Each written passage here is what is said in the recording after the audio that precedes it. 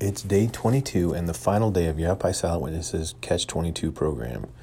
Today, Yavapai County law enforcement is looking for Wyatt Dean Field.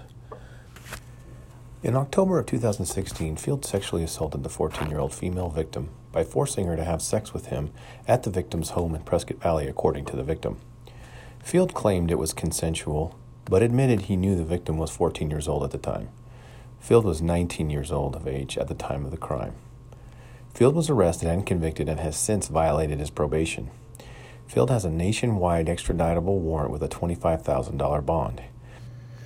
Field is described as a white male, 22 years of age, 5 feet 8 inches tall, 132 pounds, with brown hair and green eyes, and multiple tattoos to include a bloody rose on his left shoulder.